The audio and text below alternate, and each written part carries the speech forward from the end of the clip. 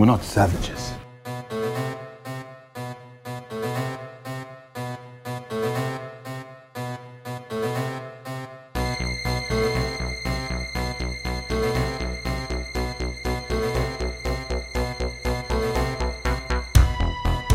Welcome once again to Cult Following, brought to you by the people who bring you the home of genre film in the Valley, Cult Classics AZ, every month at Pollock Tempe Cinemas.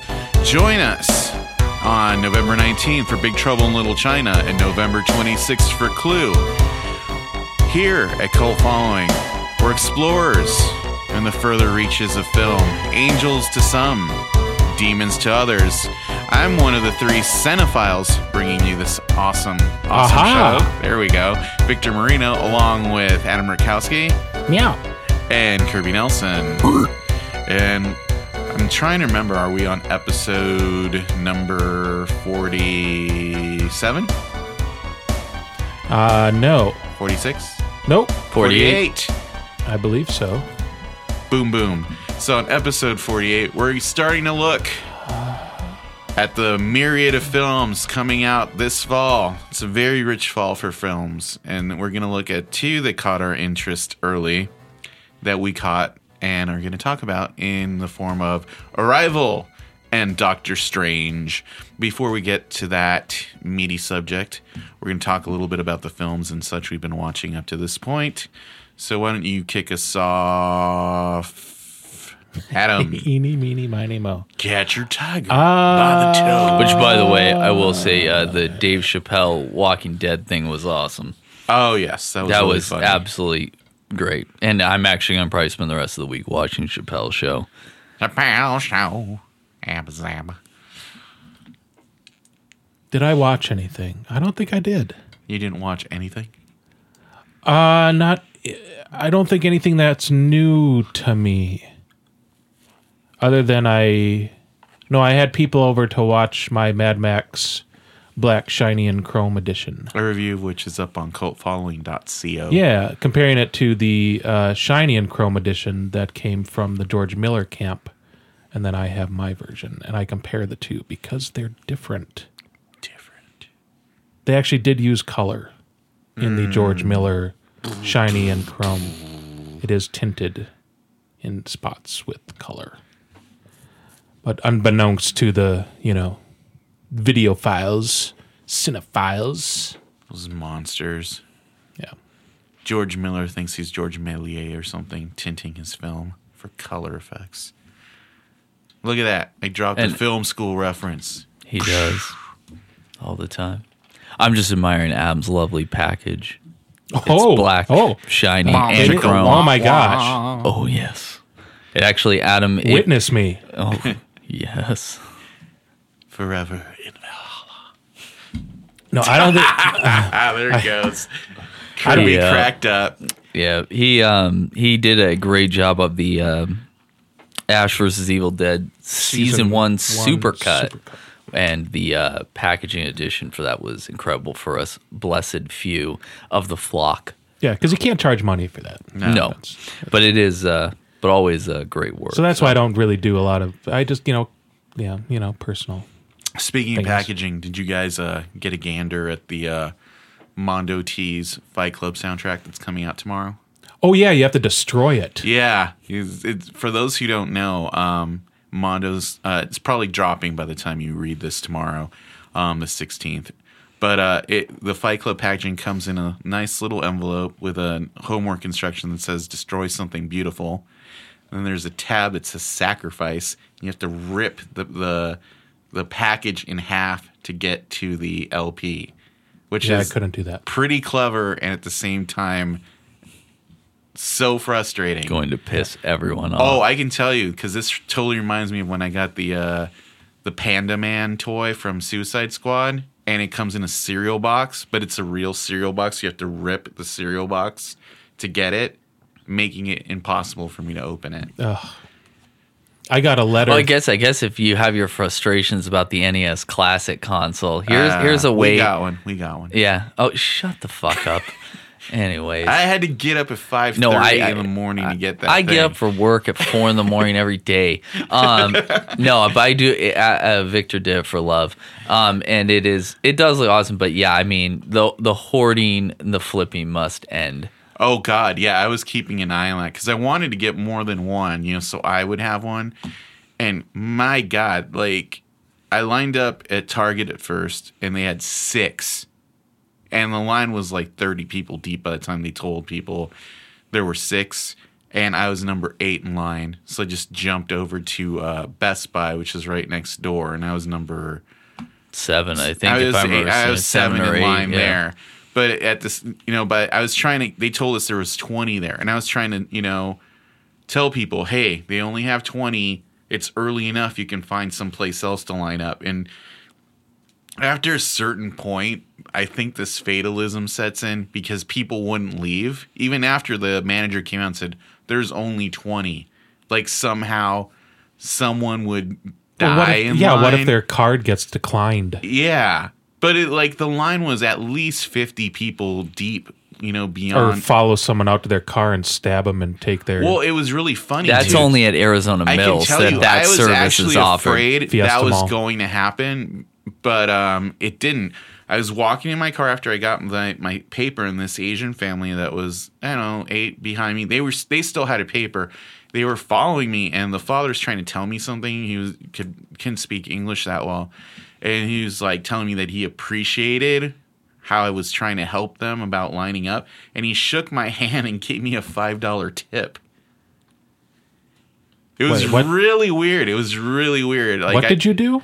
Nothing? No, I was What were you telling doing? people, hey, there's only 20. If you can count back from the beginning and you're still not beyond 20, you'll get one. After that, you don't have a Gotcha. chance. Okay.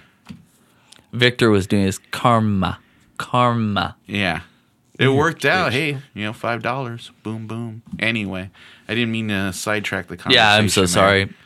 When you said the Fight Club destructible packaging, it just made me think of that. Yeah. I got, my wife got me a HP Lovecraft Appreciation Society membership. And so things would come in them. It's kind of, like those surprise box type things. Oh, the Hort block. Yeah. Or block, yeah. So the last thing I got from them was this really interesting looking letter. And the only way you could open it was to rip it open. I still haven't done it. And that was maybe like a year ago. I cannot bring myself. It's so beautiful. It's so pretty. Yeah. But the way that it's not like a regular letter that just, you break the seal in the back. It's something that kind of folds in on itself. Mm-hmm. And then where it seals, it's not just, like a little piece of glue or something. They have it so there is no glue. There is no spoon. Mm. It's all folded into where you would have to rip the paper to open it up. It's like an origami or one of those, like folding trick things. So I have no idea what's inside. Probably like a renewal membership. I elder like sign. packaging so much. It makes it difficult when that kind of situation occurs. Yes. That's one of the things I actually hate about vinyl personally. It's beautiful packaging, but it's so fragile. It's so easy to ruin a record and to ruin the packaging in it that it's just... for all the money I've spent on vinyl over the years, I'm like, I should never have gotten into this. And it blows me away because I'm only into... I buy a few hardcore metal and hip-hop records, but generally everything is horror and video game soundtracks. Yeah, I don't really buy anything glad else. I didn't get into to vinyl to that degree. Ooh! You want to know the update? Oh, sure. Sure. So now I'm like 4 weeks in. I haven't started exercising. I've just been too busy and stressed out. Mm-hmm. Makes sense. But as of my first weigh in, I am down almost 15 pounds. That's Congratulations, man. I kind of went up 1 week a little bit, and then I kind of stayed the same. But then when I did my weigh in yesterday, I was almost at like 14 pounds under from the original. Awesome, man. Glad to hear it. So just continuing on. See? Try not to get frustrated and try not to be too much in a hurry. Yeah, It's a lifestyle change, not just an immediate sort of thing. I hear you. that's good. Anything else you watch besides your My weight. Oh God! How did boy, we you walk fell right into right that? into that. Jesus! No, I don't think so. I watched that Ghost in the Shell trailer, and that looks awesome. Did you watch the? I thing am they not posted watching today. No, I'm not. I am now on lockdown. I'm not watching anymore. Okay, but They had like the first 4 minutes or whatever. which is the same. It's the exact same beginning as the anime. Right. Even has the same music. Yeah. Well, because they Yeah. got the same guy. My Kimchi. favorite thing is I've been on like 3 different sites since watching that, and all of them are complaining over the fact that the Major has a Barbie doll body. Well, That's like the weirdest thing to complain about. okay. Okay. Yeah, I don't. I mean, it makes You sense. mean the dimensions or just no, she's that there's no nipples? Yes, that's Oh. exactly what I was saying. Well, that's how the anime is. No, well, actually, I watched the anime recently, and she does. But to me, it's there's a lot of her not wearing clothing in the anime, so that's a good compromise, I think, Right? since she's a robot. You Right. know, but I'm excited to see it. I especially like the character designs. It's really weird. I was just realizing how deep we're going down this rabbit hole of exploring AI lately with Westworld, and that show Humans is coming back for another season, and then Ghost in the Shell hits right after that. Yeah. I think since humanity is kind of like this like ennui, what have we gotten ourselves, existential crisis point where But you had Ex Machina, Yeah. Morgan. You've had a lot of films more and more with it. Blade it is Runner is bigger. coming out next year. And we're in the future now. We got to look further down. I think that there's a more of a move towards science fiction as opposed to space fantasy. Yeah. Which space fantasy is still huge, but there's a lot more of maybe because in science fiction you can be a lot darker, more dramatic, and at the same time logical. I don't really know how to describe it. I just feel like I truly realized, with a lot of movies, more and more the effects of, and not just obviously like the Marvel thing, but I notice a lot of movies moving towards the whole, or I was gonna say like the Christopher Nolan thing, with the darkness of film. It's just blows me away. And shows like Game of Thrones and things, just people moving towards more of a. It's funny you'd imagine people in more desperate times or whatever wanting a. In some ways, you imagine people want to escape. Yeah. But then you have shows like Breaking Bad are number one. Like people really enjoy, like I don't know. I guess just more realistic is the best way I could describe it to somebody. Yeah. It feels like everything is kind of more Twilight Zone-y right now, is what all I meant. Like, we're I know. exploring these issues that are very real, but through the lens of science fiction because we can't do it directly. Yeah, but there's a I think it's footsteps just the natural, towards it. the natural steps that it's the natural progression of. That's how kind of the movies reflect on society, Yes. and it happens all the time. I mean, think of the '70s with like Straw Dogs and everything and Death Wish and all that stuff. There was a certain. I'd make a good argument tone. that the 70s is still probably the best decade of film in general. Some people would argue. You look at but even on that, like again, like science fiction, Logan's Run, Soylent Green, movies more towards deeper thoughts, which is what, to me, real science fiction is. Yeah. It isn't the space fantasy. And that's the simple thing. I have no problem. I like a lot of those shows, but I do feel that it's too much, or shows or movies. I just feel like there is definitely a strong departure because people became so obsessed with that. They got a lot of sight of science fiction. Well, there wasn't a lot coming out for a while there, like in the '90s. You had maybe some little trickles of things, but it wasn't until like Avatar came out. Everybody's like, oh well, what's the next science fiction fantasy sort of stuff? And it wasn't anything like the Soylent Greens or Dark Star or any of that had not necessarily a dystopian view, but it was darker. Yeah. Whereas Avatar is your popcorn movie. Well, Avatar had actually already come out. It was called Fern Gully. But that's animated. Yeah, it is. But it is. But in the end, too, yeah. it really is, though. I mean, like, to me, like, an Avatar is, I think, visually more of, like, what you're tapping into. You know, people, fantastical. Mm-hmm. You know, there is a lot of that. But I think what Victor's touching on is more like the deep exploration of some of these subjects. I know that. Yeah. But I'm saying that's kind of True. been the progression. It's hard. There wasn't much, sci-fi stuff until like there wasn't really a lot in the 90s either. That like right, they were kind of grabbing at straws, and then the progression now is like, okay, well, what's the next market? What's the next thing? What are people wanting to go see? Whereas you're not really seeing as much of the like Hunger Games-ish sort of stuff.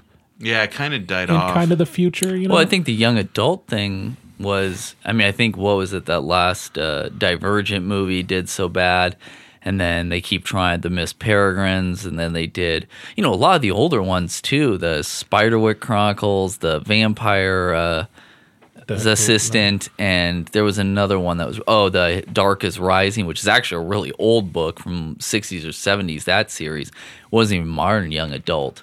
I just don't think, and then there's films too. It's like weird. I just noticed they put on Netflix was Lion, the Witch, and the Wardrobe, and it's like that was a hit, but all the other ones were total box office disasters.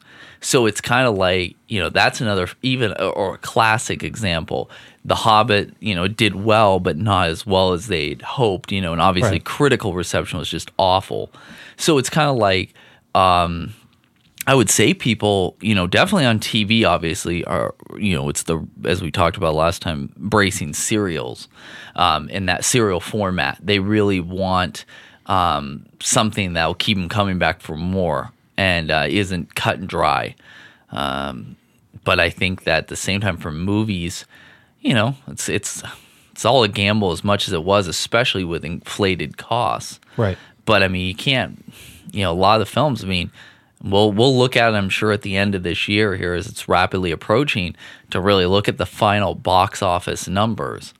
But obviously very few things delivered. Yeah. Beyond like kids' movies. I mean, Finding Dory and stuff like that. A lot of them, there's no real safe bet anymore. So maybe that's also part of the freedom. Yeah. Mm-hmm. So, well, you've been watching, Victor. If Adam's all I don't ready know to if go. Adam's done. That's what I'm asking.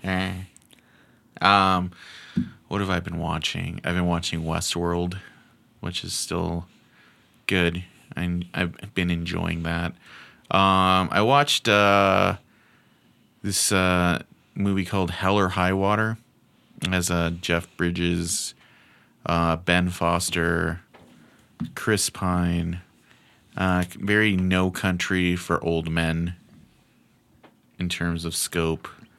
I'd recommend that. Did I mention I watched Bloodfather last time? No, I watched that as well, though. Yeah, I enjoyed that one a lot. They're actually, both those movies I'd say are in kind of like a similar vein. What, like working poor, white people in an extraordinary circumstance trying to kind of come to bear with an existential crisis moment.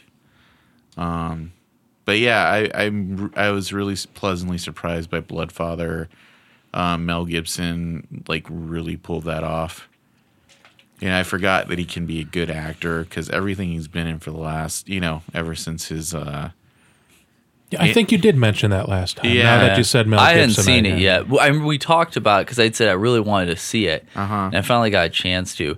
And I guess it's just that, like you said, it's seeing him in a good role again. It really reminds me of like a Western in a way. Yeah, kinda. I was gonna say too. It's weird to think of two big hits for him were Ransom and Payback. And I feel they're like very kind of similar. And I feel like this is where he's channeling that from. Yeah. Now, with like Mel Gibson, you're like, oh wow, he put in a good performance. Do you see him as like that crazy, racist guy? What his problem with all that stuff? or doesn't it matter? I just don't really. You got to realize most of these people have fucked up values. Well, see, then that's the thing. That's what I want to ask is, would it be better if we didn't know anything more about the celebrities and their work on the screen? Like I said, I mean, or does that influence what you watch? This conversation before when Kirby was talking about Victor Salva. Yeah. Oh yeah, right. Yeah, we kind of briefly went. Well, and it's hard. I mean, there's definitely criminal stuff that people talk about, like somebody charged whatever from anything Winona Ryder shoplifting to murder. You could be like Matthew Broderick killed someone. Yeah, so the list goes on and on. Yeah, a lot. Well, and there's there's ones that are real, like I think of something like talk about controversial. I mean, like, there's different levels to it. But what if somebody just gets like a DUI or something like that? I think obviously it came from the. I think it varies because I think it depends on how you handle that situation. Like Mel Gibson kind of stopped making movies for a while, and then he made a couple small little roles and things that were kind of forgettable. Versus somebody like Nicolas Cage with his tax evasion.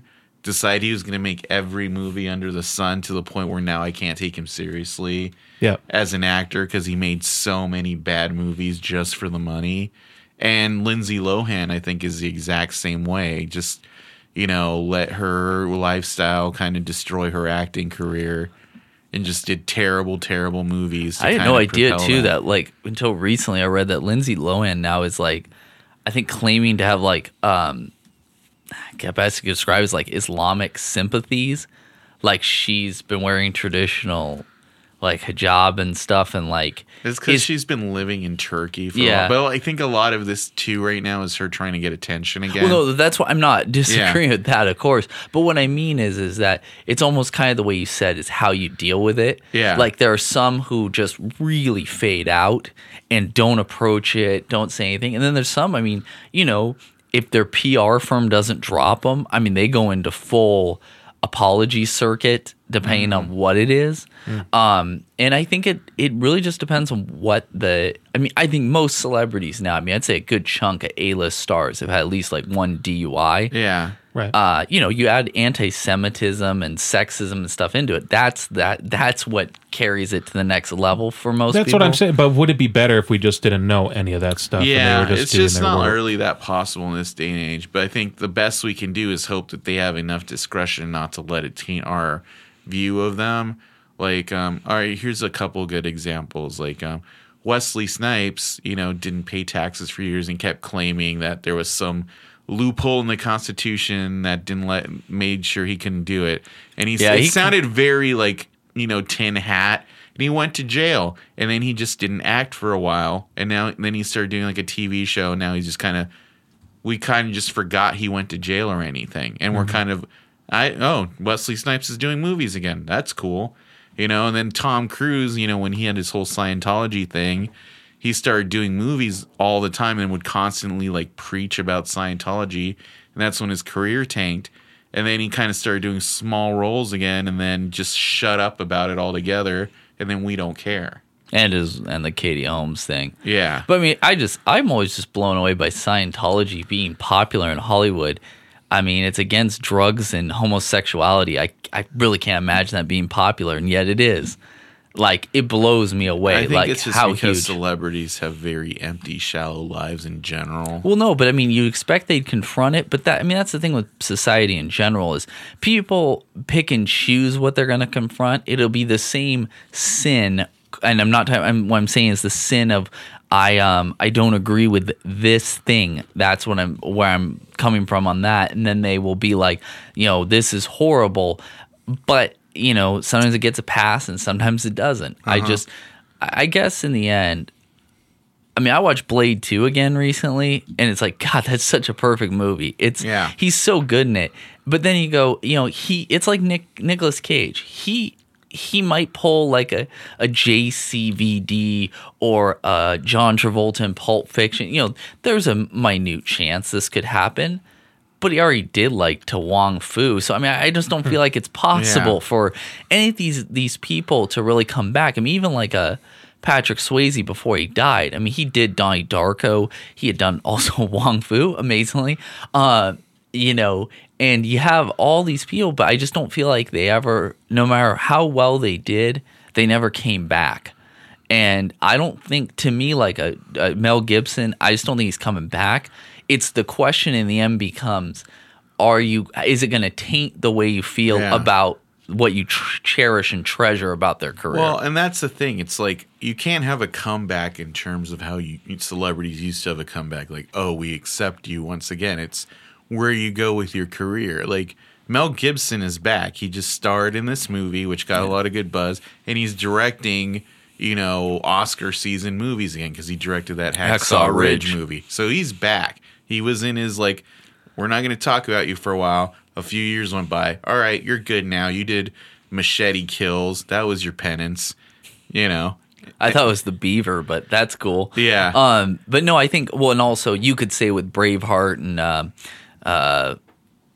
what was his one? We Were Soldiers. Like, that's like the soft ground. Like, that's the safe path to go. Like, Hacksaw Ridge is in the same way, even, you know, is because war movies are like a Western or some other ones, or like a period piece. This is Oscar bait or a safe path to go down. Yeah, you can't really say anything bad about war movies. It's weird. It's like doing a religious movie in America. Like, okay. And that's what all Mel Gibson really does is war movies and religious movies. So, you know, he's all right now, you know, like, okay, he's fine.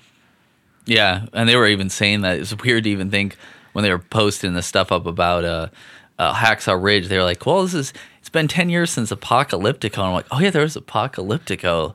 Like, I totally forgot that movie. I remember liking it when I saw it, but it's just weird to even think about it. And the really funny thing is, go to Zia or online, look how much the Blu-ray for that movie goes for. It's like out of print, it goes for like $80. Wow. Yeah.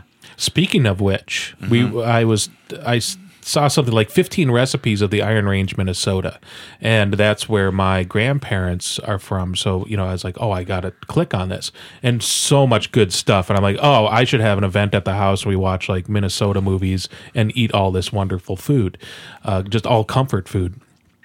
And one thing that Ann and I did is when we were purging movies, we're like, well, what do we have on DVD, but we'd really like to have on Blu-ray? Yeah. And Drop Dead Gorgeous was one of them. It's like, well, we watch this movie like all the time, but we just have it on DVD. Oh, we'll get it on Blu-ray. So we brought it to Half Price Books and regretted ever since, because when we looked it up the other day, it's the DVD goes for like $80 or $50 or something like that. Yeah. Through other sellers. And we went to my niece's birthday, which is out in Queen Creek. We said, well, let's swing by Half Price Books where we sold it to see if they still have it on the shelf.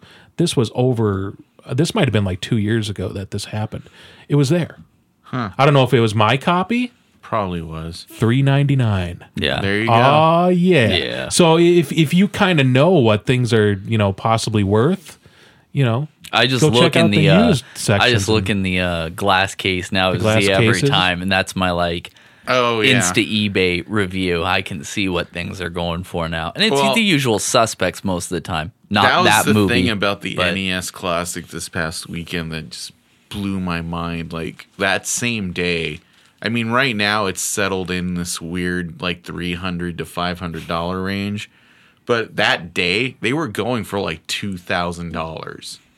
And just in my brain, I'm thinking, I was holding it in my hand. I'm like, it's not much bigger than a Kleenex box, the box it comes in. right. The thing fits in your hand. Yeah. You know, and it, you know, and I read a thing somewhere. It's like, oh, you know, it's like this thing should be stocked up on the end, you know, end caps of Walgreens and Bed Bath and Beyond. I'm thinking, yeah, kind of. Why couldn't they make enough of these?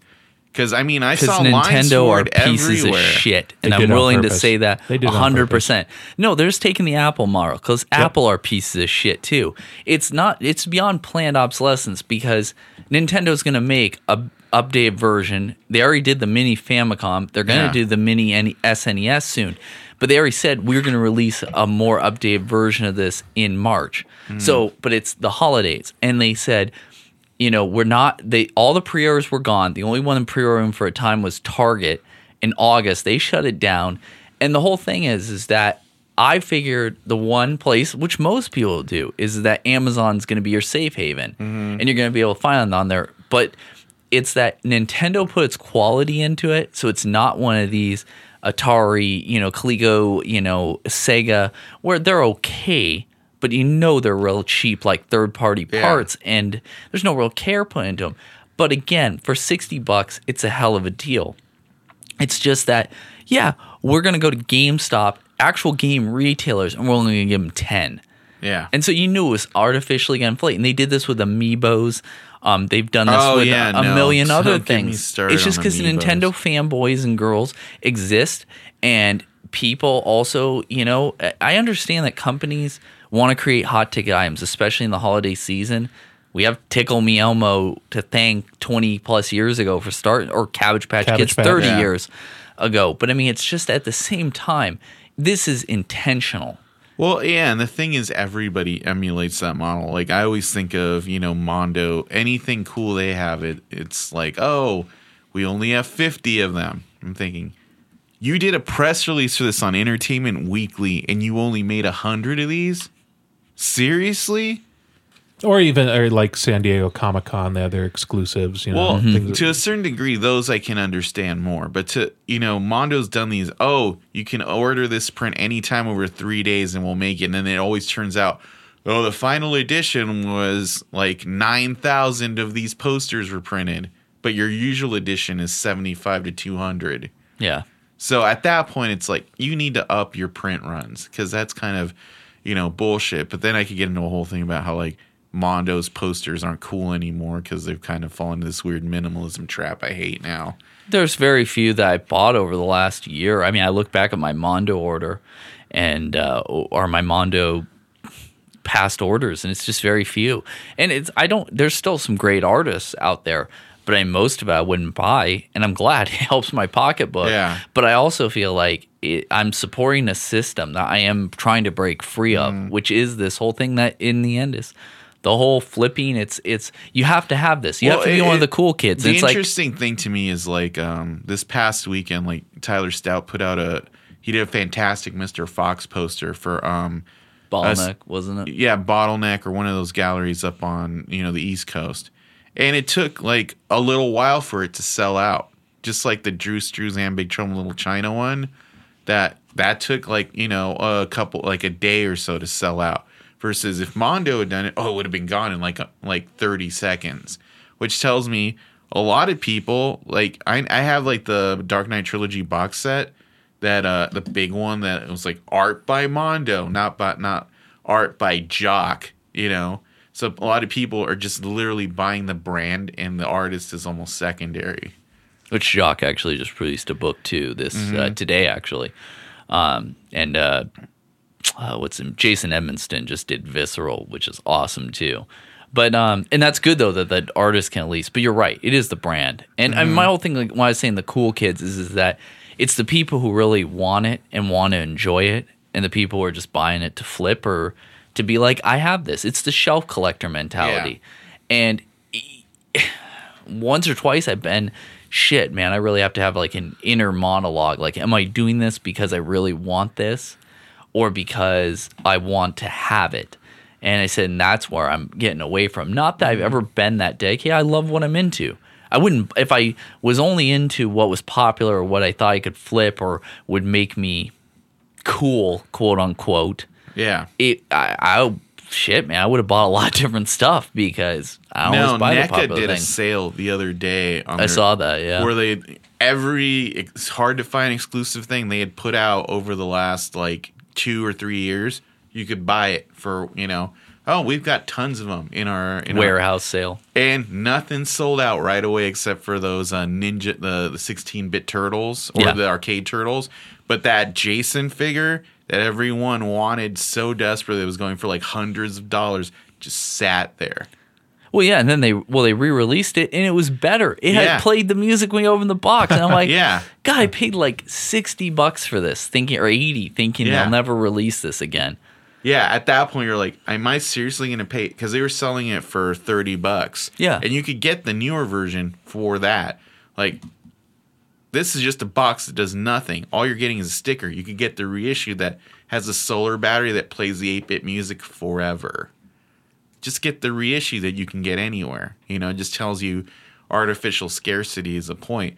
Every year, NECA puts out like 2 secret figures, usually around this time of year. And, you know, everybody knows it's going to happen because he keeps hinting about it, but he hasn't revealed yet or when it'll happen.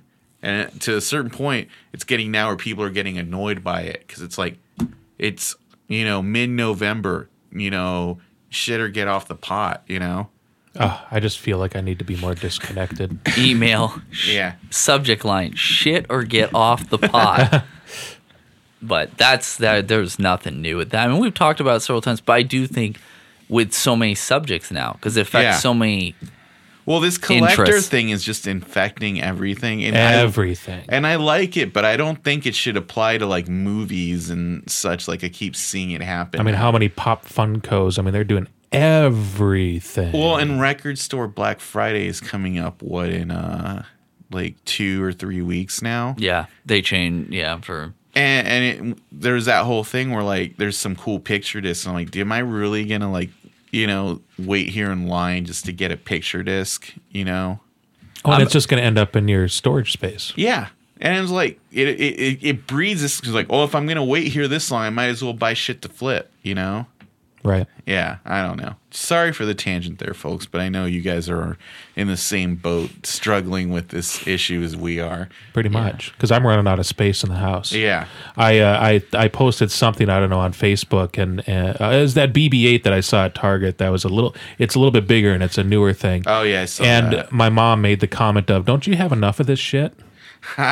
That's what my LOL. folks say every single day. I was like, yeah, you're probably right. I mean, I don't need it. I'd rather have like the life-size BB-8 that they're selling.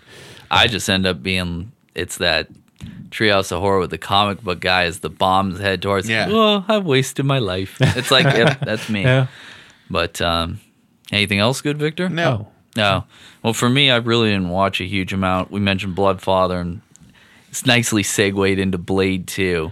Yeah. Yeah, I'm a glutton for punishment, so I'll just preface that where I watch all these movies, but I really will watch anything, and I think since like the era of Bridesmaids and stuff like that has come around, I watch a lot of these, you know, female cast-centric comedies, and I actually watch Bad Moms, which is not good, because it's not, but it's again, I find, before we started this broadcast, I started talking about how I don't really go see first-run movies anymore. I rarely ever go see anything in the theater now. It's mainly, if I do, it's for this podcast, for subject matter. Right. Because I want to be in the in crowd. But there's really, beyond that, I mean, I Redbox most things, or I go to the dollar theater. I very rarely see anything. And a lot of movies I'm just going to buy anyways when they're, especially speaking of Black Friday, I wait for Best Buy every year because it's like, oh, hey, that just came out a couple weeks ago, but you're already selling it for $4 because that's what the price is worth. I figure that's when I'll get like X-Men Apocalypse on like Steelbook or something. Exactly. So for me, it's like I watched it and stuff, but I laughed. I'm not, it's like, I laughed. It's just the problem with so many, and I'm finding this too, by the way, just in general with comedies and comedy as a whole. I'm not finding a lot of, like, it doesn't sustain long. Like, I watch it and I forget about it. Right. Like, I even brought up Chappelle's show, like, the time about that. It's like, I want to go back and watch that because it still sustains for me. Simpsons, the golden seasons and stuff. There's just not a lot of shows that come out or movies where I laugh. Comedies, I enjoy most of them, but it's very rare that something really makes me laugh. And this didn't change that or anything, but I laughed. See, I could watch Caddyshack like 10 times a day. If I was, my little slice of heaven, or if you were stranded on a desert island, and you had like one comedy, one drama, blah blah blah blah blah.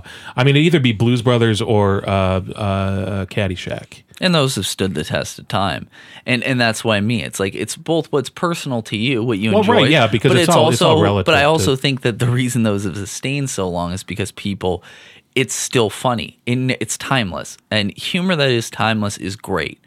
And Bridesmaid is a movie I actually really enjoyed when I first saw it. I laughed my ass off. And I still think it's a good movie. I've rewatched it a couple times, but I find I watch, and that's part, like we were just talking about the collection thing, is I'm watching less and less movies over and over. Like there's only a few. It was even when you did your Super Bowl bracket of movies. Right. Victor brought up a great point. It's like, what do you really want to watch? Don't say it because, and that's why Big Trouble beat The Shining. Yeah. I love both those movies, but I'd rather watch Big Trouble in Little China till the end of the time. I know it's, it's just like I said, it's one of those classic ones. There's a great part in the movie Green Room, by the way, about this. Yeah. But I did that. Oh, yeah, I remember that. And then the other one I watched because I actually, my brother got me you brought up the block thing. I got the horror block for my birthday. My brother bought me a few months installments just for fun. And the main reason I wanted it is because it has the new issue of Rue Morgan in it every year or every month. So the new issue, the cover story was, I'm the pretty thing that lives inside the house. Oh, yeah. So I found this is like a Netflix, I started watching exclusive. it. It's pretty dry. It is the driest of the dry. It is the slowest of the slow. By the time you finish this, I will be dead. Pretty much. Yeah. Extremely narrative driven. There is more. I mean, this is a movie literally you probably could look away most of the time and just listen to it because she talks through the whole movie. The protagonist. When it started, it has like a vintage style title card where I kind of thought it was kind of the House of the Devil, Innkeepers kind of thing. For that. Yeah, but I kind of thought, oh man, this is going to be a lot like both those movies. A little bit like the Innkeepers. A little bit. Yeah, a little bit. Just a wee bit. But it does have its own thing. It's interestingly, too, I mean, read the article a bit. Didn't want to spoil it, but it's Oz Perkins, Anthony Perkins' son, is the one who directed it. And it's played the festival circuit. I just, it's one of those ones I really, really wanted to like it. And there's things I did like about it, but it's so dry. Like, I can't even begin to convey. I mean, there are people I know who had complaints about, like, The Witch, which is probably still my favorite movie this year. But I'm like, it always felt like it was building towards something. Yeah. This just felt like it's like, it's not even building. It's just slowly descending. Somebody said it's the best Shirley Jackson novel never written. This is not House on Haunted Hill or The Haunting, man. This isn't even close. I swear to God, so many of these, like, bloody disgusting-esque 20-something reviewers just, like, throw references out without understanding anything. It fucking boggles my mind. I read this, it's just like blah, blah, blah, and I watch, like, what the fuck are you talking about? Pretty much. No, I can't disagree with it because, I mean, that's what I'm saying. It's like, okay, I get, like, too, you got, like, a nice marquee review line for your poster and promotional materials, but it's kind of like, this is just not true. It is an old school style movie, and that's fair to say it's like a 50s, 60s style Gothic horror movie, and I'd totally be okay with that. That's what it is. New England style horror as well, much like The Witch in more modern times. It's just not. It's just, but it's very, very. There's parts of it that are like, this is really good, but it always descends, never ascends. I just really think a lot of these people who are making these movies really need to look at some of these Ira Levin movie adaptations like Rosemary's Baby or The Stepford Wives and understand, like, you're going for that aesthetic, but, like, if you're going to mirror its pacing, have a better payoff. Well, there's that too. Yeah, because I swear, if you can, like, for the longest time, I really liked The Stepford Wives. When I was younger, like, oh man, this is so interesting. And then later on, in the more movies you watch, I'm like, you know what's going on right from the get-go, and you just got to wait 2 hours till everyone else wises up. And there's solid performances there, and if you want to get to that point, I'm like, okay, you're watching it for the performance, but I just don't think there's enough there. That's why that's one of those cult movies. It's not really a cult movie anyway, not just in part because it disappeared from every way you can watch it after X amount of years. But if you watch Rosemary's Baby, you kind of know what's going on right from the get-go, but they pace it well enough and there's solid enough performances to keep you invested. And I think like Westworld is the same way. Like, you know where it's going, but like when you watch Rosemary's Baby, it's like Mia Farrow and her whole struggle having to deal with these weird neighbors and what's really going on with her husband that keeps you invested. Like, okay, you know. Yeah, Michael Crichton stuff, Coma too, is like that, where they have that kind of, but yeah. There's a sense of dread, which can be powerful. It's just, in this film, it just wasn't there. But I'm like I said, the one thing I will say, the last thing about it was just that it's interesting, of course, is, Netflix just did one of their big dumps of a lot of their content that expired, and now they're bringing on. And it's interesting how many movies they're bringing on more and more and calling them Netflix exclusives. Whereas, like this would have been an IFC release. Yeah. Gotcha. So, I mean, it's just kind of interesting. The new model for releasing films. Well, they're doing that with everything. Shudder got the streaming rights to all the Phantasm movies. So they're calling them like Shudder exclusives. Yeah. Which I finally saw Phantasm Ravager. I meant to mention that earlier. It just didn't really work for me. It doesn't really work. It's you're there for the for the reunion. Yeah, basically it's like one of those things where it's like, okay, if you've seen all the Phantasm movies, you'll probably like this to some degree. Exactly. Yeah, that's pretty much all I can. 100%. Yeah, but if you haven't seen a Phantasm movie, I'm just gonna jump in here. Don't do it.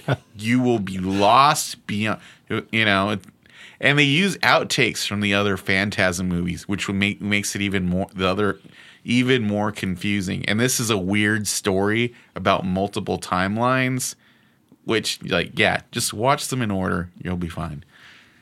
Yeah, watching it again, I posted a review at cultfollowing.co of the remaster and of Ravager at the Egyptian, the big premiere event with everybody there, the whole cast, crew, and director.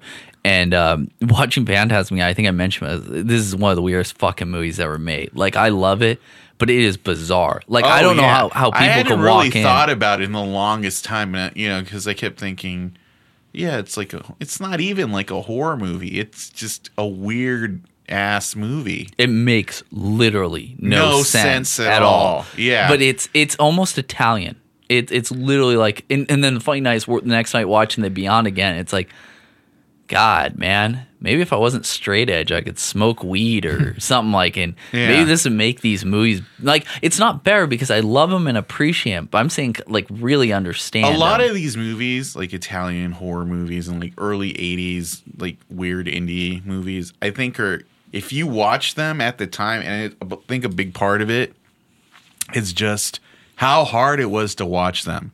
Like, it wasn't easy to track down copies of things like Cannibal Holocaust or even like The Beyond. You had to like, the version in the US is totally different, and you had to get a friend to get you a copy from overseas or through a tape trader. So it's like you earn that movie and like, okay, it's weird, but maybe this is what movies are like in other countries, you think.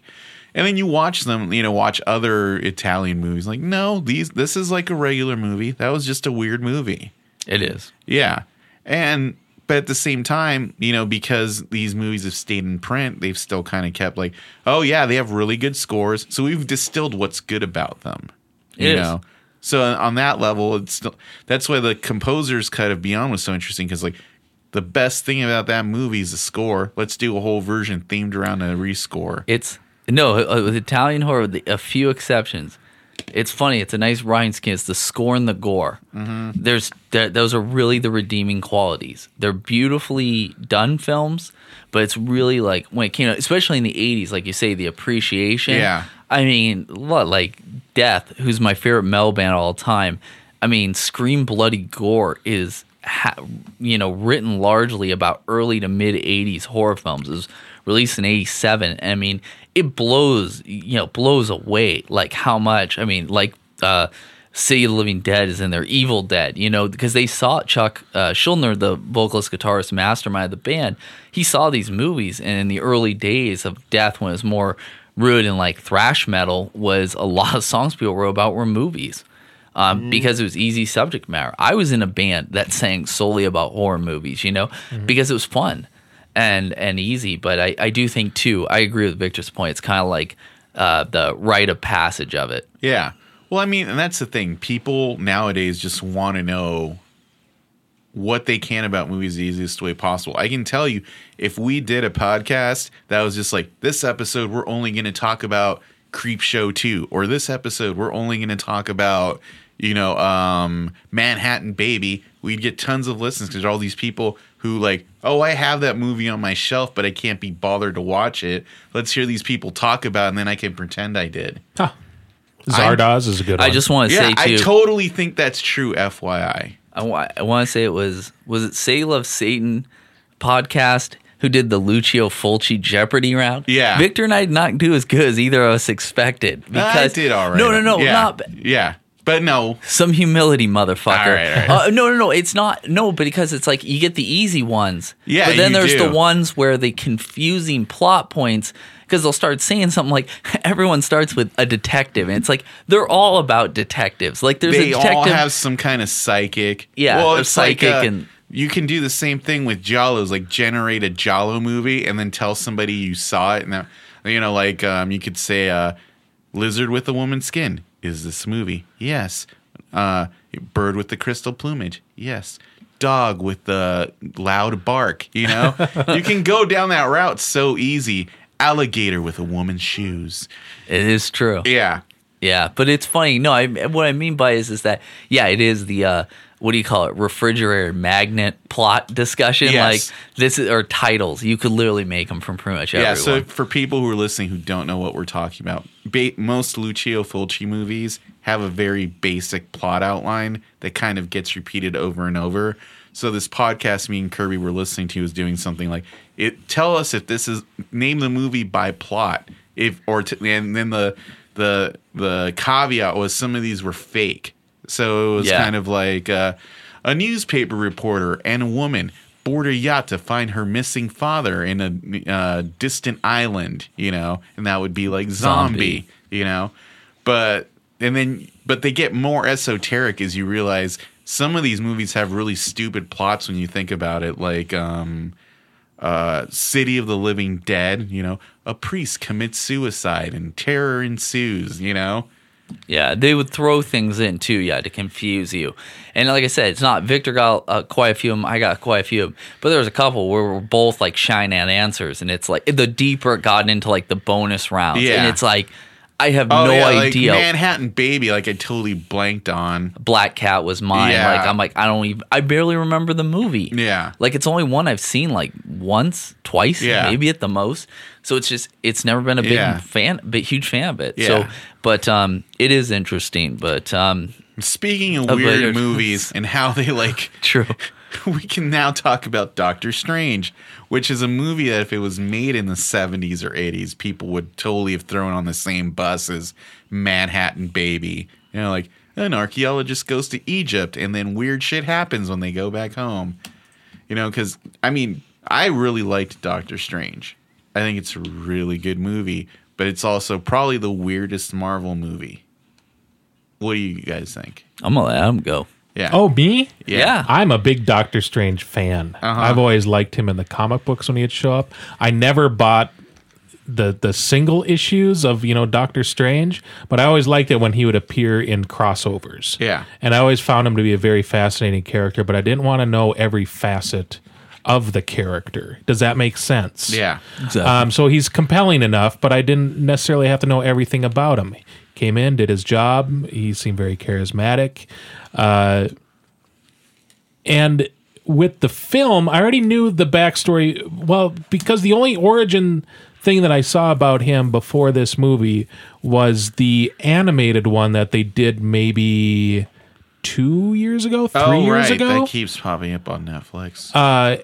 Which I liked it. I liked the first half of it more until because it's very similar to the Doctor Strange live action movie. Mm-hmm. I didn't like it when they were in the city and all that stuff was happening. I was like, oh, now it's just kind of like one of the Avengers one-off animated cartoons.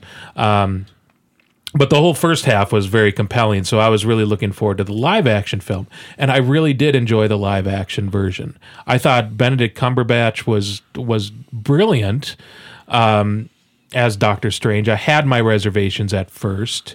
Anne brought this up, and I totally agreed. The guy that plays Littlefinger in Game of Thrones. Oh, yeah. I thought he would have done a good job because he kind of had the mannerisms and he already had the little gray hair on the sides. But maybe that might have been too on the point.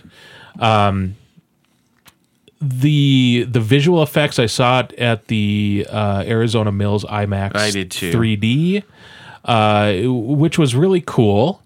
Probably one of the better examples of how to use 3D. For people that don't like 3D, are like, oh, should I go see it in 3D? See Doctor Strange in 3D. But I like the 3D. It doesn't matter what it is. For our listeners, this is like the 50-foot IMAX 3D, not the mini digital IMAX that AMC has. And I'm very choosy about what I go see in IMAX 3D because it's for two people. It's like $30. Mm-hmm. But from beginning to end, I was really pleased, and I really liked. Well, spoiler alert. I liked the end too. I liked, even though there were points where it's like, oh, ding dang, dab it. When we were talking about Suicide Squad, it's like, okay, another city is being, uprooted or destroyed. They did this in a way that was more globally acceptable because they had different points of reference. The different sanctuaries that protected the whole planet had its own purpose and part that had to be destructed in order to get so and so in this big the deity Dormammu to come in and do his diligence. And I liked the whole time thing I thought was handled much better than most things have handled. Manipulating time. Mm-hmm. It seemed fresher and usable with the consequences behind it. Yeah, we could probably dance around that issue with the other movie we're talking about. What was that? Arrival. Oh, Arrival. Yeah, right. Yeah. But no, that's my summation of it. I really liked everybody in it. Mm-hmm. And they had the comedy wasn't as crazy comedy, but the parts that they did pepper in there, I was with a pretty good crowd. So the guy that was sitting next to me was pretty much laughing at everything that was anything that had kind of a tongue-in-cheek. And I think that helped. Otherwise, I don't think I would have really heartily not that I heartily laugh anyways, but yeah, I think I laughed at the things that were supposed to be funny in this, but I can't remember a lot of specifics. Right. There was a couple the ones with Wong I thought were, it's obviously the comic release it, but the timing was just so good that you couldn't help but laugh. Right. But the I'd agree. It's one of those ones. I mean, I grew up with Doctor Strange. I didn't read. I'm not a devoted, and I definitely can't fill you in like Victor, who's definitely our resident authority on a lot of them, although I know you're a big fan as well. It's just one of those things where when I was young, it was hard to compete for the few dollars I had for comics. And when I got into comics, my main one was X-Men. X-Men, X-Force, a lot of the stuff was big. And then some of when I was getting really into it was, the dawn, I've mentioned on the podcast before, of Image and Valiant, 91, 92. I just really started enjoying a lot of the independent stuff as well. And so, it just kind of things. So the Marvel stuff was, I'd see, like you say, a crossover, Doctor Strange. I always thought it was a cool character, but never anything I was super impressed with. I do think it's good that kind of like with Ant-Man and Guardians and some of the other stuff that they're just not picking instantly. I mean, Marvel has it a little easier where they can pick a lot of characters that are kind of going to look cool no matter what, or going to have a good presence on screen. Mm-hmm. I think on this one, I'm really glad overall there's only one or two, three major leads, recognizable actors or popular. Everybody else is somebody who's either considered more in the independent scene or is an up-and-comer. Tilda Swinton for me is one of those people. I mean, like she can do mainstream and obviously independent really well. Like to me, standout wise, you know, and I kind of felt this is kind of where she was in the in between is like the witch and Lion, the Witch, and the Wardrobe, which I mentioned earlier, Chronicles of Narnia. And then also like a really unfortunate, like a really like dark role, but an amazing film is We Need to Talk About Kevin. Oh yeah, like she's somewhere in between those as her character here as the she was good as Supreme. Gabriel in Constantine. Yeah, and that's Constantine kinda how too, I where was she was thinking also of her. She's also that too, which I mean, I feel like that's just too much of a 1-to-1 comparison, but you can tell where she's drawing a lot of these, you know, energy from and her Conflict. conflict, Gray matter. yeah. But it was good visually, you know, super impressive. I like the way you put it. It's kind of like it goes, you know, full Avengers in the city. Sometimes it's that it looks amazing. It's like Inception if I gave a shit, because I personally am not an Inception fan. I didn't like Inception. And it's, I mean, if people enjoy it, great. I just personally, when I watched it, I just didn't like it. But what I'm really just focusing here is just on visual effects. A lot of the cool visual effects in Inception, especially with the city remolding, is here too. And it was I actually good. think they do it better here. Oh yeah. Like for sure, and they play all especially the fight scenes where they fall through windows and end up in different realms. It was kind of like, man, this must have been so hard to put together on the editing. Who put all that on paper? Yeah, But you know, good cast, enjoyable. Obviously, with both of the stingers, they were enjoyable. The first one being the fan favorite, and then the second, at the end of the film, being the one I really wanted, which I like. And it was good. I mean, I really felt, and that's a good word you use, conflict. That's one thing I liked about this film. There's a lot of conflict in it about human nature and purpose, and you know, eternal life and our quest for it, and glory and all that kind of stuff. And I just felt like, you know, Marvel. I just care less and less about comic book films, the MCU, all these types of things. But I went to see this one, like I really do feel, no, not to borrow from the film, but with an open mind, and I enjoyed it. Is it going to be like my top 10 of the year? I don't know. I have to wait and see what else. But in terms of like Marvel films coming out this year, like no, really, it has to be in the top like 5 for sure. But it's definitely for them like. For comic films. I feel for like, oh yeah, without a doubt, comic films. But you know, my top 10 in general. One thing I will say is that like I feel like this and Deadpool is, even though it's not, you know, it's MCU and some DCU, but to me the difference between this and like Suicide Squad or Civil War is like I walked away from this thinking, whereas those movies I'm just kind of like, I enjoyed it. I swear to God, I feel like Civil War and Batman vs Superman came out like years ago. It doesn't even feel like they came out this year. At this point. It does. It feels like It's been a long year. Yeah. No, I mean, for the most part, I really liked this movie because it reminded me a lot of Iron Man in the terms of like a Marvel movie that isn't trying to build 6 other movies at the same time, is actually trying to get you to be invested in the character and his journey. Right. Which is, for a Marvel movie now, that seems to be like, you know, the hardest possible thing to do. Because, I mean, I remember I liked Ant-Man, but clearly this was I feel like I understand this character completely, you know, and I think a big part of that was hiring solid actors. There's a part early in Doctor Strange where he gets into a fight with Rachel McAdams' character. Mm-hmm. You know, where he's trying to pawn his last cent but this guy won't do the surgery, and then she's trying to cheer him up, and he just snaps at her, and it's like, there, you've done your job, now get out of here. And like they have like an argument that feels very real. Oh yeah. Like people were like, ooh, I feel uncomfortable. Yeah. You know?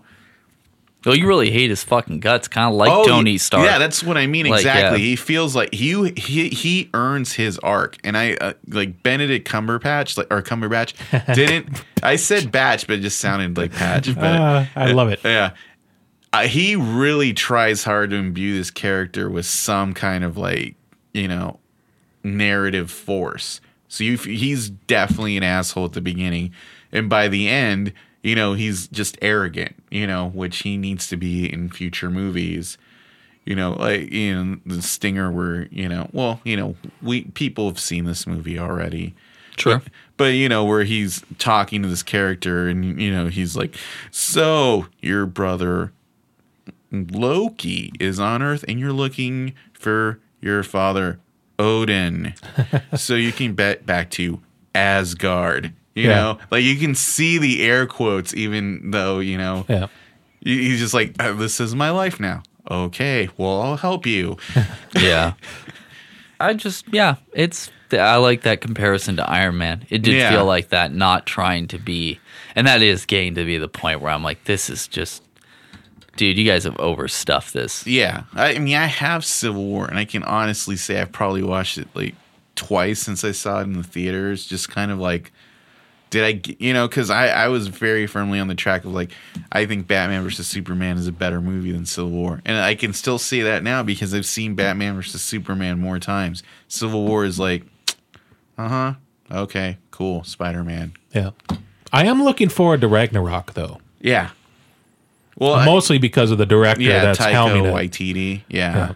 No, I'm excited because he said this. He did an interview where basically he was saying, "Yeah, I don't know. I haven't watched the other movies. I'm just kind of doing my own thing." I can't wait to see his humor injected into the film. I like Dark World a hell of a lot more than I like the first movie. Yeah. So, I mean, I feel like that franchise can only go up, especially with such a better director. But, I mean, like I said, I haven't lost complete faith. I just don't have much of an interest anymore. Yeah. And this is one of those films that renews, like, wow, if they don't totally fuck this up, this might be really enjoyable. Yeah. Well, we'll see what Spider-Man Homecoming is like next year. Oh, yeah. I'm not looking forward to that movie at all. The third reboot of Spider-Man in the last 10 years. I like the kid just fine. I'm not a fan of the character of Spider-Man at all. It's not even 10. God, it's like 5. What was the original one? Was 2011? 2012? What? The first, Andrew Garfield. No, I'm not even including Raimi. I'm just thinking this is the third Spider-Man film in 5-6 years. Yeah. That's crazy. Yeah. There's been 8 Spider-Man movies since 2000. That's just stupid, Yeah. Anyway.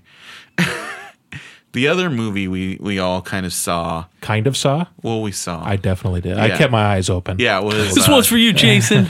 Was Denis Villeneuve's movie, Arrival. He also directed Prisoners and Sicario, and he's directing Blade Runner 2049, which comes out next year as well. In the year 2049. Which I have to say, after watching this movie, I'm actually interested, even though like 2017 is clearly shaping up to be the year of movies about androids at this rate, with Ghost in the Shell as well. But I really liked Arrival. I thought it was really, really interesting. It has a lot of narrative force behind it. I have to say the way they thought of introducing aliens in this movie was really novel. It reminded me of 9/11 in so many ways, the reaction people had to them. Sure. Like my reaction to 9/11, everybody shut down. I'm like, whoa, what the fuck? It's the end. Yeah. And then just making them not humanoid, I thought was also really clever. All I can say here, very Lovecraftian. Since Lovecraftian was awesome, but I just want to say, the trailer shows them, at least you get some idea what they look like. I remember when I first saw this trailer, I go, I swear to God, if they contact this shit, I'm gonna be so fucking pissed. In what way? Contact, the movie with Jodie Foster. No, I know, Foster. but I mean, how do you mean? What do you father. Mean by... I go, if they do this, I'm gonna kill him. Oh, okay. Because I started feeling with, she has a daughter in the movie. Yes, and I swear, if it was her daughter, I'm not about the whole thing. Really. Yeah, no, but you know what I mean. Interesting. No. I felt, and this one also, without huge amount of spoilers. No, we've already decided that it's no holds barred when we talk about movies. This one has also, like a Doctor Strange, just in a very different way, is the time travel concept, or what time is considered non-linear. Yeah, non-linear concept. Yeah, and so I love Craig Lanier. Yeah. Anyways, and But no, I did mean that. That's why I really was not hoping for. I did like this film as very scientific, slow and procedural, like in the sense of that this is the way it really would work. Is you would have to go extremely starting from the very bottom, and I like in that's the whole part of a huge point of it is how we communicate between the people on Earth, everyone who has one of these ships, and also how the aliens do. And I just thought it was very, very unique. Like, I like that part a lot. I mean, this is a slow movie.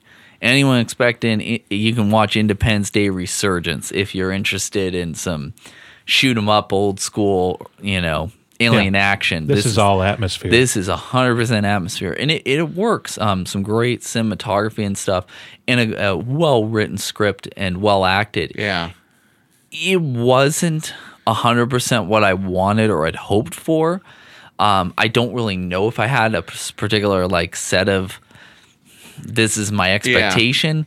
I still enjoyed it no matter what. I just didn't come out it wasn't this 100% Rotten Tomatoes A+ film for me. It was just this was good. It is good. But I just didn't think it was great. One of the things that really stuck in my head after watching this was how similar in a lot of ways it was to Interstellar, but different at the same time. There's no journey that man is making in this movie specifically, but a lot of the politics of, an Earth dealing with this phenomenon and being a not one world government planet, but where there's different governments with different agendas and having to work together to make things happen, I thought was really interesting and handled well, in a grounded way. All the stuff with time in this movie really, I was like, oh, when I realized what was happening, I was like, oh, I get it. But at the same time, it also has that Terminator 2. Something has to happen in the future before it happens in the past. Mm-hmm. True. And you realize, well, it is, there's a literal Deus Ex Machina thing here, but it's because of a situation that happens in the movie kind of prompts it. But I can't see how this film would have gone if that didn't happen. I don't know well, I'm in Kirby's camp. I am so on it. Mm-hmm. I didn't fall in love with it like a lot of other people have been saying, but I don't know how differently they really could have made the movie unless they went even more art house. Yeah. And maybe that's kind of what I wanted, a little more art house and maybe a little bit more esoteric points to it where you would walk out saying, what the fuck did I just watch? Like something like Solaris or something. I kept thinking you were going to mention Tree of Life. I never saw Tree of Life. All right. Well, if you see it at some point, I'm not telling you to watch it. I feel like if it had gone further, it would have been like Tree of Life. Okay. I actually kind of thought maybe kind of on the art house too. It might have gone Man Who Fell to Earth style. Right. Which is kind of where I thought in the very beginning where it might end up going. Because there were only some things that, there were some Hollywood beats in there that I saw coming a million miles away that I really didn't appreciate. Specifically, I really, really despised the whole thing with the guys that put the bomb in the ship. Yeah, it was really because they were doing is they'd do the glare and then they'd kind of wink at each other, yeah, we're gonna do this. We're gonna take these aliens down, and it was this build-up for 20 minutes before it happened. We realized they were watching pseudo Rush Limbaugh on their laptop. I was like, they're gonna. I was just kind of groaning about that because that's just like Contact. No, that's just like in Contact too. Well, it's also just like in Interstellar with Jake Busey's character who was the fundamentalist. That was Contact. Contact, you mean? Not Interstellar. Oh, yeah. Jake Busey was like a kid. Yeah. Sorry, right. Go ahead. Yeah. My bad. Yeah. It's all good. Contact then. Yeah. That's the movie I was thinking of. But yeah.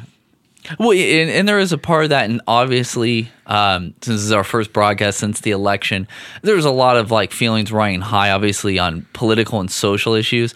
And even in Doctor Strange, I felt that a couple times, which Marvel has a little bit that injected into all their films. I mean, obviously, certain ones more than others. Civil War obviously was like very weighted by it. Yes, but I feel like I think things are very easily like, it would have generated this or that. But I actually it kind of goes back to what Victor said with the 9/11 comparison.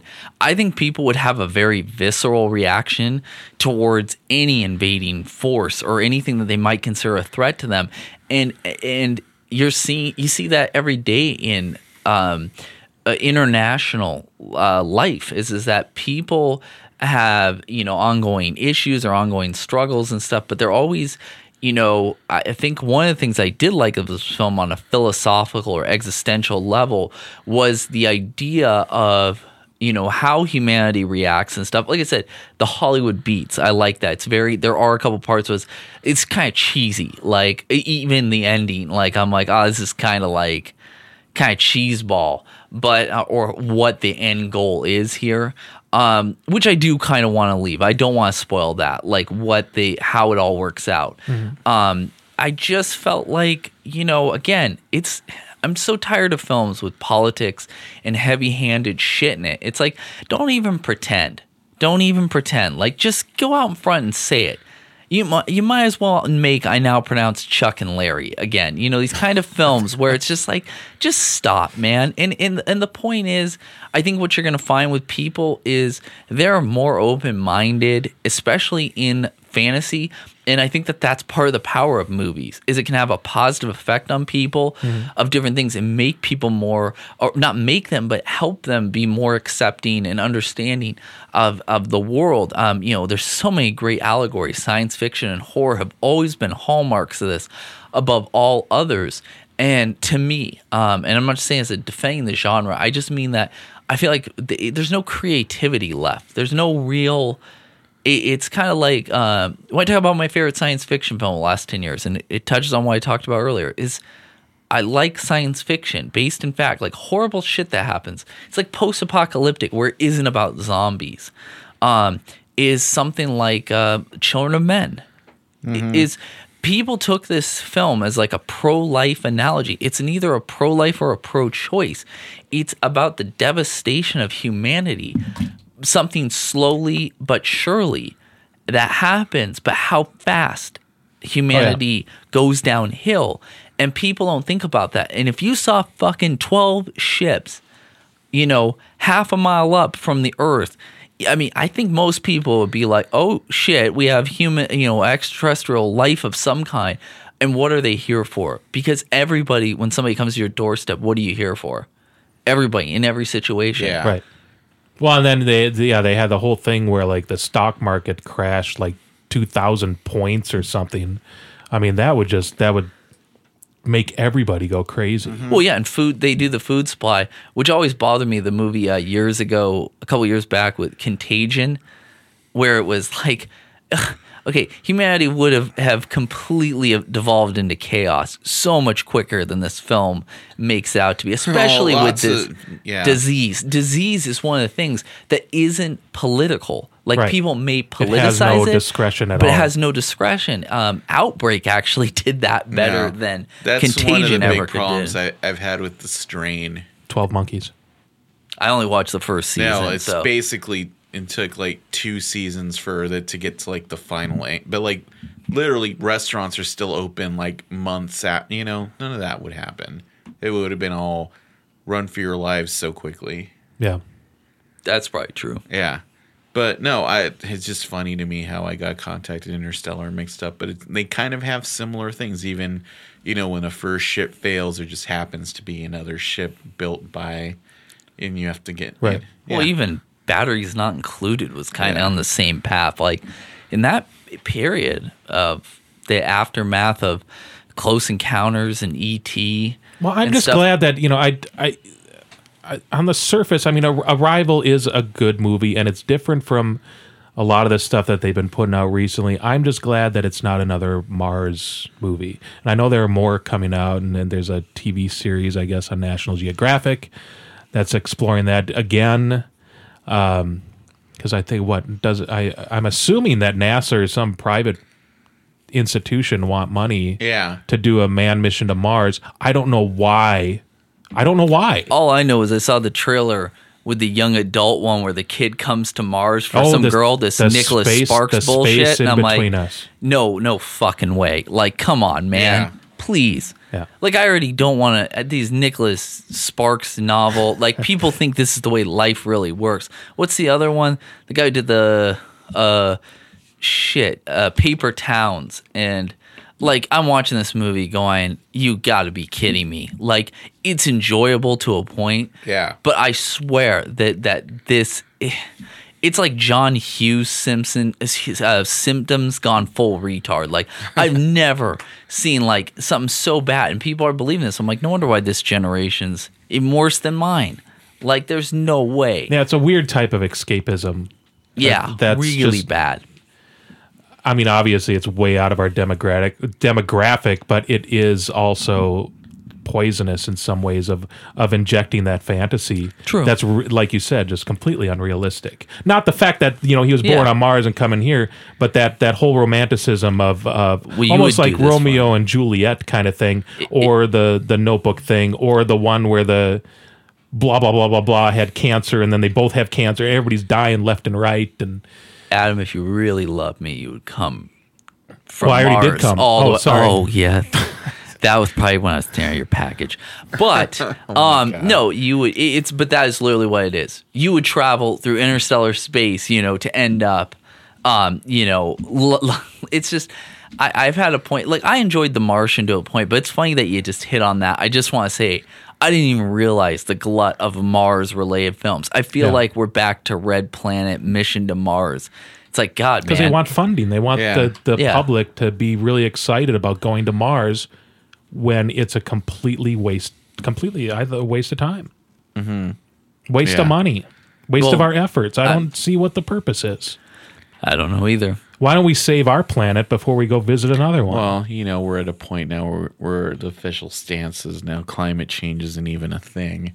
So it's going to end up being like... See, that's the Mel Gibson thing. Yeah. They nobody talked about it for the longest time, or nobody was, started taking it seriously. Well, now you anymore. have Leonardo DiCaprio going, I made my Al Gore movie, and, let me tell you, I'm terrified. And I'm sitting here going, yes, but again...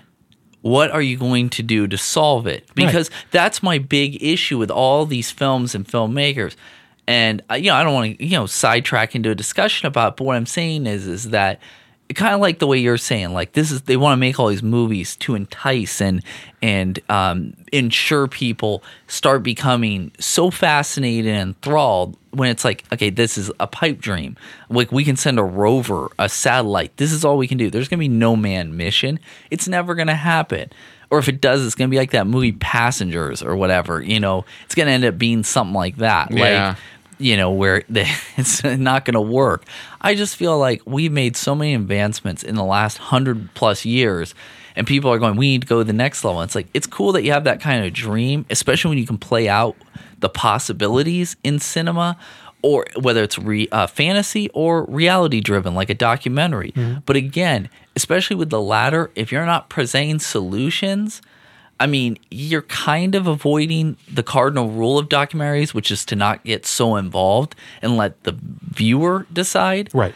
But then at the same time, like, you have to at least present perspectives on how that's going to be, like how it's going to be solved. And I feel like none of these films, do that. And that's, again, part of that fantasy and escapism. It's like, I want to be concerned about this, but I'm not going to do anything about it. Yeah. And you're not. People have their own abilities to do so many things with their own energy and resources and just their will to do it. But people won't because they're like, Nothing more I could add to that. You're right. That's all I can do. But The Arrival, like I said, is good. The only reason I wanted to touch on the thing, like, it's just because I'm seeing like the endless praise it's getting, and I'm like, it's good, especially compared to a lot of the glut of what's coming out. I'd rather have thinking movies. Again, why I also like Doctor Strange. It's nice to see Marvel making thinking movies again. Yeah. That's a plus. If DC can get there too more, they touched on Batman v Superman, but But if they can get to that more, that would be awesome. I mean, that isn't the Christopher Nolan, which was the full bore. I'm hoping that Wonder Woman and Justice League have an actual plot structure beyond let's just get these movies out, which I kind of thought was the deal with Suicide Squad. And without a doubt. That I'm already, when I saw the Harley Quinn spinoff, I'm like, I know it's coming, but I'm just like, oh, please just no. Well, the funniest thing is how the extended cut is coming out in December, even though they kept swearing up and down, no, this is the final version. And I'm not excited about it just because I didn't think it needed any more Joker, which I'm sure this is going to be Joker all up in your face, Well, that bonus hip hop bonus video directed by Hype Williams. Right. We can only hope. With Jared Leto hopelessly miscast, giving us his great. They may market it that way, but I really doubt that there's as much extra footage that Jared Leto has said it publicly, saying, "Oh, there's a whole movie that could just be based around me." They shoot a lot of footage that's just either coverage or just doesn't make it into the movie that really has no purpose of being in there. I just really want them to get away from this like South African gangsta aesthetic. Like, not every movie has to have D. Antwoord as the villain. I don't think the Purge election year needed it. I don't even think Suicide Squad needed it. Just like go with what's Independence in the Day did it too. Really? Yeah. Oh my God. That's true. Well, they I were kinda like forgot freedom about fighters, that. but yeah. There was a little bit of that. Jesus. Yeah, that's the aesthetic costume designers need to get the fuck away from. Well, who else can they use? What's in the comics, what's in the video games. I think it's really funny. I guess they have all the CW shows like Flash and all that stuff. But it's like politically correct now. No. The thing that's funny is Mark Hamill plays the Trickster on the Flash. I guess he's coming back in an episode in a couple weeks. And the Trickster's outfit that Mark Hamill's wearing is the Joker's outfit from Arkham City. Where it's just like a purple 3-piece suit. It's like, It looks good. They should have just done that, Don't need to reinvent the wheel. It worked for Heath Ledger. Yeah. Strip it down. So that's kind of our take on what's been out, and there's lots of more stuff we'll be discussing on the horizon. Fantastic Beasts and Where to Find Them is on its way. And I think you posted a few new reviews up. I know you mentioned a couple of them. Right? Oh yeah, but some new content's up on the site. We've got a lot of stuff, more stuff to come on the way, and hopefully we'll get some more reviews up soon. Yep. We'll be for at least a little while seeing you twice a month now. That's right. So it's gonna be good times. We're all excited. Lots of fun stuff on the horizon. But we're going to sign off. You've listened to us prattle on long enough for this time. Well, just join us again next time for episode 49. 49 is on its way to be followed by 50. That's how it works. Boom. All right. Till next time, I'm Victor Marino along with Kirby Nelson and Adam Murkowski. Meow. Stay hungry. Ooh. That was a good one. Why does this feel worse?